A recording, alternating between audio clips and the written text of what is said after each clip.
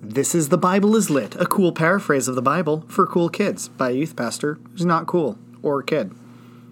Genesis chapter 1. In the beginning, in the mind-blowing, dizzying, infinite, and infinitesimal moment when all matter and energy that there ever was and is or ever will be was folded into itself, when space-time itself was not even a describable thing, then there was God.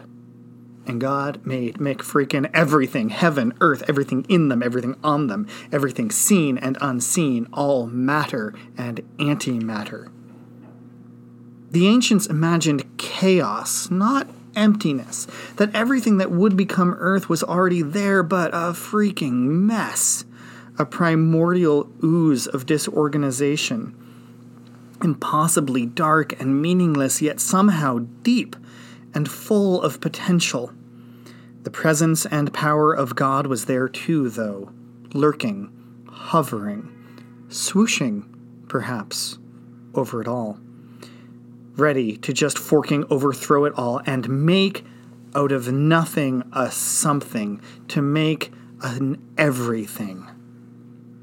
So God spoke a holy voice into that void.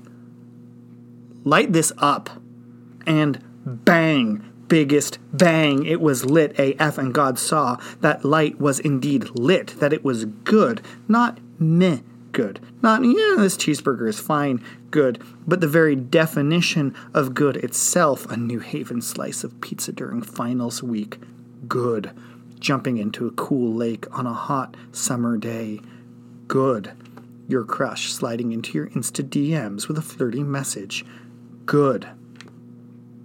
Looking at the light with celestial shades and into the dark with divine laser vision, God decided to sort this shirt out ASAP. God said, this bright time is day, fam. And this dark time is night. Because sorting needs labels to keep things in place. And we're not going to start needing to Con Marie this universe on day one. And so there was light and darkness and every shade in between. And God saw what was a mess and what within that mess was good. Because it's always some of each from the beginning, pals. And there you have it, the first day. And then God said, time to raise the roof. I need some water down there, and some water up there, and some air in between to keep everything in place. And so there was sky. Because when God says stuff, it happens. Boom. The second day. And then God said, what on earth is this muddy mess? Give me some earth, and pulled the water and dry land apart, but kept some everglades and swamps, because these binaries are always literary devices for an entire spectrum, my dudes. Pay attention to the pattern. And God saw land and sea and even swamps and called it good. And God said, this naked land needs to get dressed. God told the land to make plants and trees and fruit, flowers and food, and this was good too. So the third day. And God said, let's make a ceiling calendar. Let's cover the sky roof with sparkly stars to help us keep track of where we are and when we are, because space-time itself is crawling out of this primordial soup. And you know what? Maybe even light up the earth even during the night.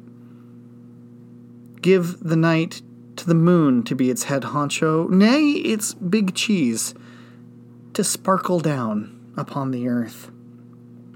And give the sun as the boss light, to light up the day, like a boss.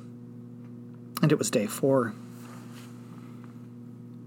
And then God said, these plants aren't enough. They just stand still. I want this water full of things that teem. Lo, verily, school these waters with the fishies. Fill them with fishies. And I want burbs all up in here, up everywhere, all the ups, burbs and trees, burbs over water, burbs over land, burbs up in the whole sky.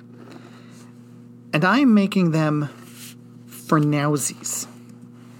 But in the future, if these fish and burbs want more laters, they're going to have to make baby fishies and baby burbs. You know what I mean, with each other. And each make more after its own kind. And with a world full of fishies and burbs, that was the 5th day. And God looked upon the fishy seas and the fowly air and the sad, empty land and said, "This land needs critters, crawling critters, walking critters, slithering critters, running critters. Critter it up." And this was all adorable. Bunnies, bears, ocelots, goats, otters, red pandas, koalas. But it was not quite enough. There was something that the world was still missing. God said, "Let's make humans. Let's make humans to reflect us, and they can take good care of all the plants and animals." So God created humans as divine reflections, images, pictures of a hint of what God is like. Males, females, all people, the whole spectrum. God created them, he's, she's, and theys, you, me, all y'all, all, we, all. And God gave a blessing and a job to do.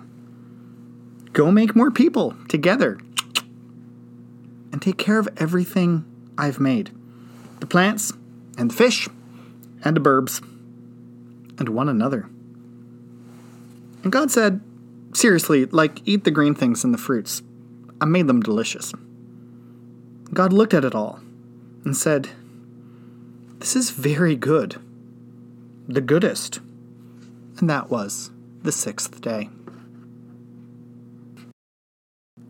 Thank you for listening to this preview episode of The Bible is Lit. My name is Pastor Jean Daniel, and I look forward to making more episodes in the future of this new podcast, which is designed to slightly exaggerate my youth pastor persona to tell Bible stories in clever, creative, or just plain silly ways that connect with new audiences. In future episodes, I look forward to having guests, music, and meaningful conversation after each story about how it connects with our young lives today.